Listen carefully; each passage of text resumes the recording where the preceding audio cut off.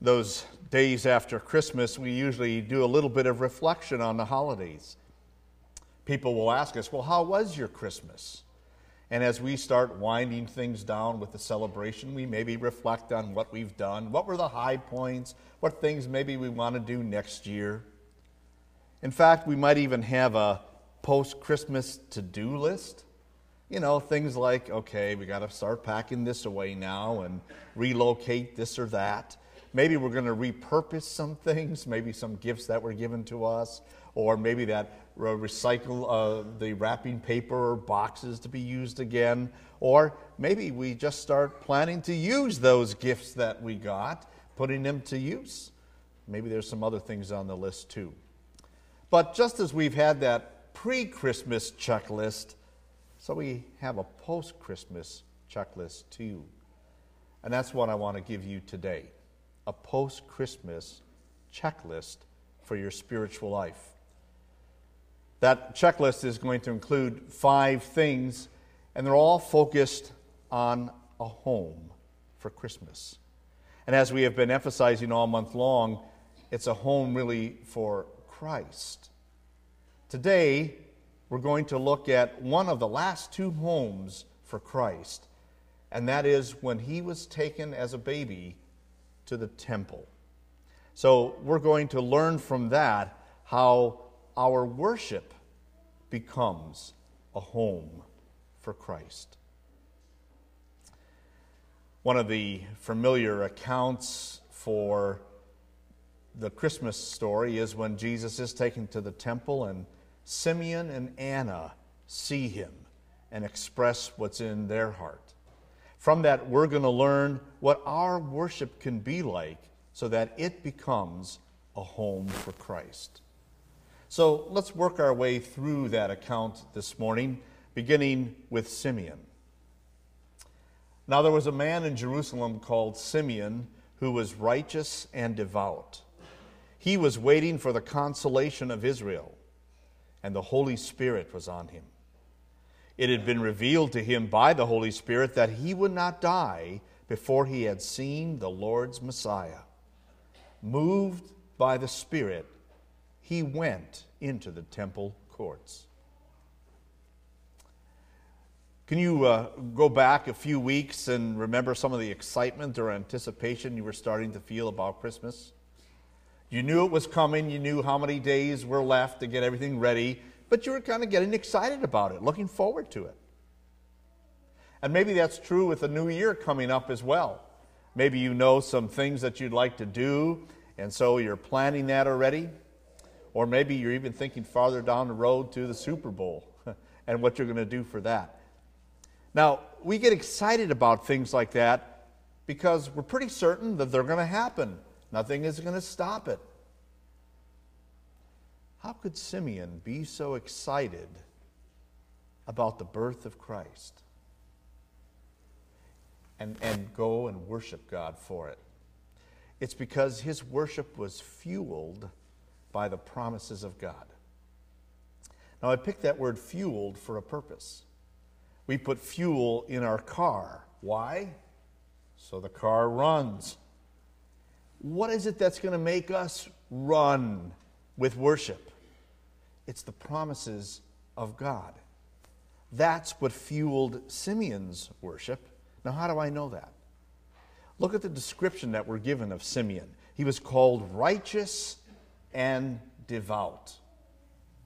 Righteous meant that in God's eyes, he was right with God. Not based on what he did, but based on his faith in God's promises. Sometimes people will ask me, how were people in the Old Testament saved? Because Jesus hadn't come yet, and he hadn't died for the sins of the world, and he hadn't been raised from the dead, so how is it they were saved? The same way you and I are saved, through our faith in the Savior. For them, it was the promised Savior. That Simeon is called righteous means he was right in God's eyes. God, like he did with Abraham, had credited righteousness to him through faith in his promises. And Simeon, being devout, no doubt was a man who read the Scriptures, studied them, held them close in his heart, because these spoke to him the promises of God. So that would be one way that we know that Simeon was fueled by the promises of God. But our text also shows us there was a second way. The Holy Spirit had spoken directly to him, had given him a specific revelation that he would not die until he had seen the Lord's Christ. That phrase, the Lord's Christ, reminds us also of the promises of God. That word Lord was the word that was used to describe God in his faithfulness to all of his promises. Specifically, Simeon has in mind here the promise of a Savior. We're told he's waiting for the consolation of Israel, the consoling, the comforting of Israel, for all of those who were mourning over their sins, who were living in the misery of the suffering that their sins brought them. This is what he was holding on to. This is what fueled him to go to the temple to worship. But what about us? What fuels your worship? What brings you here? Isn't it the same thing as it is with Simeon? The Spirit working in your heart through His Word, His promises. Now there's a lot of promises that God gives in the Scriptures. I've got a little book, it's called something like God's Promises in the Bible. And it has them all categorized of how God promises to provide for us, to guide us, to guard us, to forgive us, to give us eternal life. There's a whole list of things. There's a new one that I like, and I'm kind of growing fond of it. It says that the strength of young men is their glory, and the glory for old men is their gray hair. I'm getting kind of fond of that one. But there's so many promises in the Scriptures that speak to us of God's love. Those promises can fuel our post-Christmas worship. In other words, they can keep that joy and excitement of Christmas and worshiping alive. So how do you get that joy? Well, search the Scriptures, because that's where the promises of God are. Know them, and like Simeon, claim them as your own. So the first thing now on our post-Christmas checklist is to be fueled, to have worship that's fueled by the promises of God. Now, Simeon spoke when he met the Holy Family. Here's what happened. When the parents brought in the child Jesus to do for him what the custom of the law required, Simeon took him in his arms and praised God, saying, "Sovereign Lord, as you have promised, you may now dismiss your servant in peace. For my eyes have seen your salvation, which you have prepared in the sight of all nations, a light for revelation to the Gentiles and the glory of your people Israel." The child's father and mother marveled at what was said about him. Moved in seeing this promise fulfilled, Simeon now has worship that's festive with praise to God. Now, before I continue, I want us to remember that the Scriptures told us the Spirit was on him. So that means the words he was speaking were coming from God. Words that the Scriptures have recorded for us to listen to and to learn. And what were those words? Words about peace. He said, "Lord, now let your servant depart in peace." Now there's something we're all interested in, right? Peace. Isn't that kind of the big topic in the news today and with the presidential campaign? Peace. How can we have peace in this world? How can we have peace in our country? Aren't we all a little bit on edge with terrorism? Wondering where is it going to happen next in the world or maybe even in our country? And we're looking to our leaders, get this solved, help us. So we have a little bit of worry or concern about peace. Do you have any concern about peace with God? I would answer no, and I hope you would too. No concern, because God has declared to us we are at peace with Him because of Jesus, who has come into this world to live for us, to die for us, to rise again for us. That is what has brought peace between God and us. So we have no need to worry or to fear. We have peace with God. And that's why, like Simeon, we too can pray, Lord, dismiss us. That word dismiss really meant set us free. Release us from the fear, from the worry that sin has brought us and that death has brought us.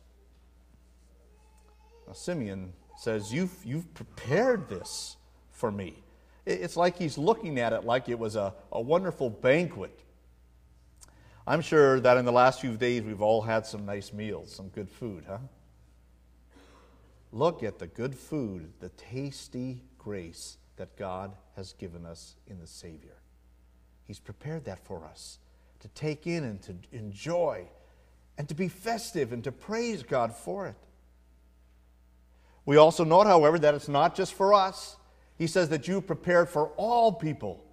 It's a revelation to the Gentiles, to let those who do not know about God know of their need for God and how it's met in Jesus. And that becomes the glory of Israel, the reputation that God in His grace chose that nation through whom He would bring the Savior into the world. Simeon's words of praise were so festive. We're told that when Joseph and Mary heard it, they marveled at what he said. They too were filled with praise. This child of ours is the Savior who brings us peace with God. Now, as we reflect on the past few weeks of Christmas, we can say, wow, we've had some really exciting praise services here. From our choir cantata, our children's service, the live nativity, our regular worship, our Christmas Eve and Christmas Day worship. That spirit of God's salvation was alive in our worship as we sang hymns like Joy to the World, or Savior of the Nations Come, or Hark the Herald Angels Sing, Peace on Earth, they talk about. We praise God for that gift of salvation. But it doesn't have to end. That praise can continue by staying focused on God, who He is and what He has done, being faithful to His Word that brings us those promises, and then letting that praise that we have here in church spill over and fill every corner of our life. So a post-Christmas list check item would be, let's be festive in praise to God for His gift of salvation. Now there's another thing that we can learn from Simeon, because after he finishes his song of praise, he now talks directly to Mary and Joseph. He says, Then Simeon blessed them and said to Mary his mother, This child is destined to cause the falling and rising of many in Israel, and to be a sign that will be spoken against, so that the thoughts of many hearts will be revealed, and a sword will pierce your own soul too. You hear what he's talking about? See what he's focused on? The plans of God for this child and people's relationship with God. You know, he could have talked about a lot of things. Probably being very knowledgeable in the Scripture, he could have said, oh yes, he's going to bring sight to the blind. He's going to heal the sick. He's going to enable the lame to walk. And he's going to set prisoners free. But instead, the Spirit moves him to speak specifically about our relationship with God. He used two terms to describe people's relationship with God: the falling and the rising.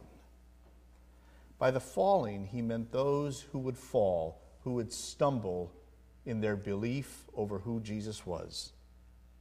That is, they would reject him as God and Savior. For whatever reason, maybe it's because Jesus didn't meet their expectations, what they wanted God to do for them. Maybe it was simply they can't understand how this could be God if he let people overpower him and put him to death. And how could he be the Savior to give us eternal life when he himself loses his life? They didn't see how God's plan was working in Jesus. But Simeon also spoke about how Jesus would be there for the rising of many. That is, that people who put their faith in him, who trusted him as God and Savior, would be raised up from the depths of their sin, from their sorrow and sadness and fears and worries, and have the joy and confidence of eternal life. Yeah, of all those things Simeon could have talked about, the Holy Spirit directs him to focus on the plans of God for our salvation. Now, why that? Because that particular point is a dividing and deciding point for eternity. Let me say that again. Talking about God's plan of salvation is the dividing and deciding point for eternity. And so let me ask you a question. What side are you on? Do you accept Jesus as God's Son and your Savior? Then know that God will raise you up as his children and give you the joy and certainty of eternal life. That, my friends, is our profession of faith.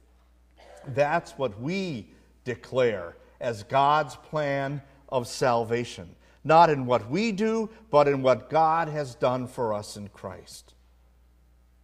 It's been summarized so beautifully by Martin Luther in these words we're familiar with as he explains for us the second article of the Apostles, the Christian Creed, talking about Jesus. I know you're familiar with it. Let's use it right now to profess our faith. Would you say with me the words you see on the screen? I believe that Jesus Christ, true God, begotten of the Father from eternity, and also true man, born of the Virgin Mary, is my Lord. He has redeemed me, a lost and condemned creature, purchased and won me from all sins, from death, and from the power of the devil, not with gold or silver, but with his holy precious blood, and with his innocent suffering and death.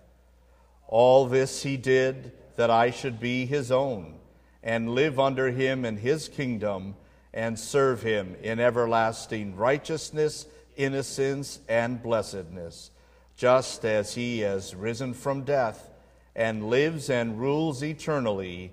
This is most certainly true. That's our worship.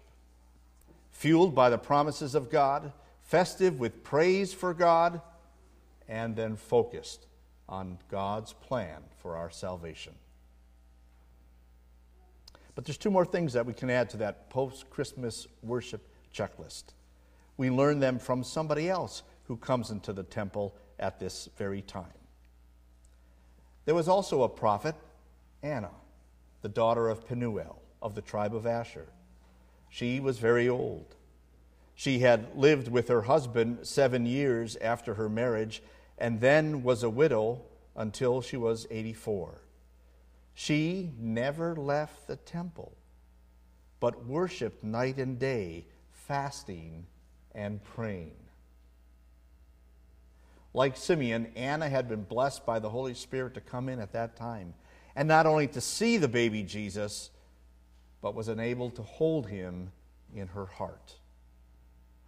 Now we see something that characterizes her worship: prayer and fasting. And so we can add to our post-Christmas worship checklist worship that is fitted with prayer to God. Now, I chose that word fitted because we think of that when we have clothes, right? How do your clothes fit? Now, maybe you got some new clothes for Christmas, or maybe you gave some clothes for Christmas. I always find it safer to just give my wife a gift card to go buy the clothes she wants. But when we're buying clothes, we often wonder, is a person going to like them? And are they going to fit? Did I get the right size or the right style? Now, I in particular like the adjustable waistband pants because throughout the year my waist size tends to fluctuate. But we all want clothes that fit us well. Prayer is what fits our spiritual life well. Because prayer is our opportunity to bring before our God our needs. Notice Anna never left the temple, but was there night and day praying and fasting. Her prayers were a perfect fit for her life, as they are for us, because they've been tailored by God Himself. God tells us that the Holy Spirit takes our inner groanings and turns them into prayers and places them before the Father's throne. Now, along with prayer, Anna fasted. Now, some of us might go on a little bit of a fast in the next few weeks to try to lose all those extra pounds we maybe gained over the Christmas holiday. But that wasn't the kind of fasting she did. It wasn't dieting that had kind of a self-centered focus. Oh, I need to lose a few pounds so I look or feel better. No, fasting was setting aside eating for a period of time in order to express that your dependency was on God. Well, Jesus told us that when the bridegroom comes, the people at the wedding party don't fast, they feast. Well, Jesus has come, so we don't need to fast, although it's okay to do so, but we do need to pray, because praying is how we express our needs to God. So, on your post-Christmas worship checklist, add to your life prayer that's fitted around the needs of your life. Here's one way, let me suggest, that you can do that, and maybe you have seen this before. Using the word acts, A-C-T-S, as a little outline for what your prayers can be like. That A stands for adoration. Like Simeon and Anna, let's praise God for the blessings that He has given us, especially in a Savior. And based on that faith, that trust we have in Jesus as our Savior, then confess your sins, your need for a Savior, and your confidence that in Him you have forgiveness. When you realize that you now are right with God, your prayer will be filled with thanksgiving for that blessing and all of the others that you have along with it. Then finally, you can make your supplications. You can bring your requests to God, knowing that He will hear them. We know that, and that's why we say, we pray in Jesus' name, which means I am praying with faith in Jesus as my Savior. So fit your life now with prayer, trusting in your Savior, Jesus. There's one more thing, though, that we can learn from Anna. Coming up to them, that is the Holy Family, at that very moment, she gave thanks to God and spoke about the child to all who were looking forward to the redemption of Jerusalem. Her worship, filled with praise and thanksgiving, was also fashioned in such a way that it would proclaim God. And that's what our worship is about too. It's been fashioned or designed to praise and proclaim God. Now, we use that term fashioned, again, thinking of clothing. When people choose certain clothes to wear, it's because they have a purpose in mind. I think women choose the clothes they wear because it makes them look good.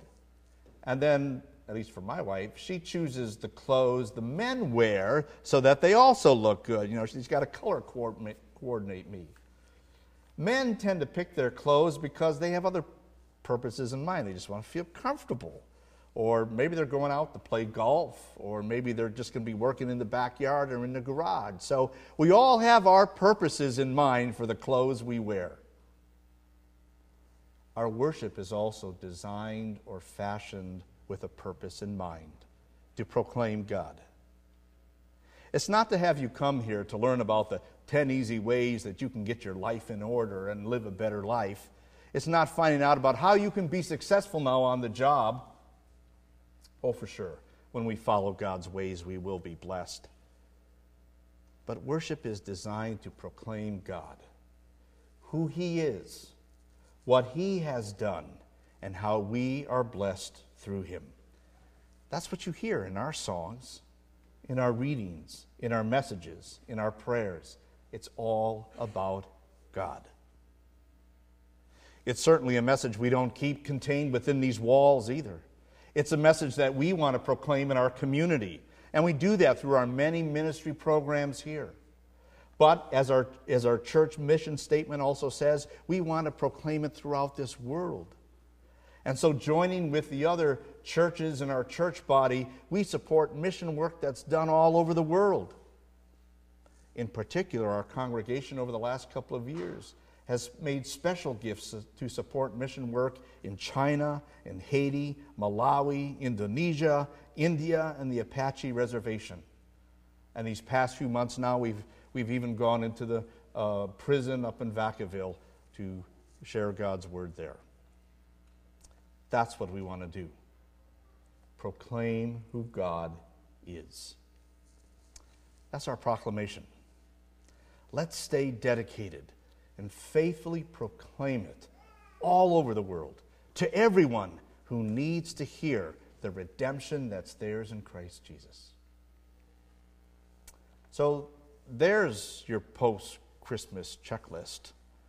You maybe have things on there like putting the tree away, getting that garage organized again, etc., etc. But don't forget about your worship life. Have it fueled with the promises of God. Make it festive with praise to God. Focus on His plans of salvation. Fit your life with prayer. And then be filled with proclamation for your Savior. In that way, you will make your worship life a living, loving, and lasting home for Christmas. Amen.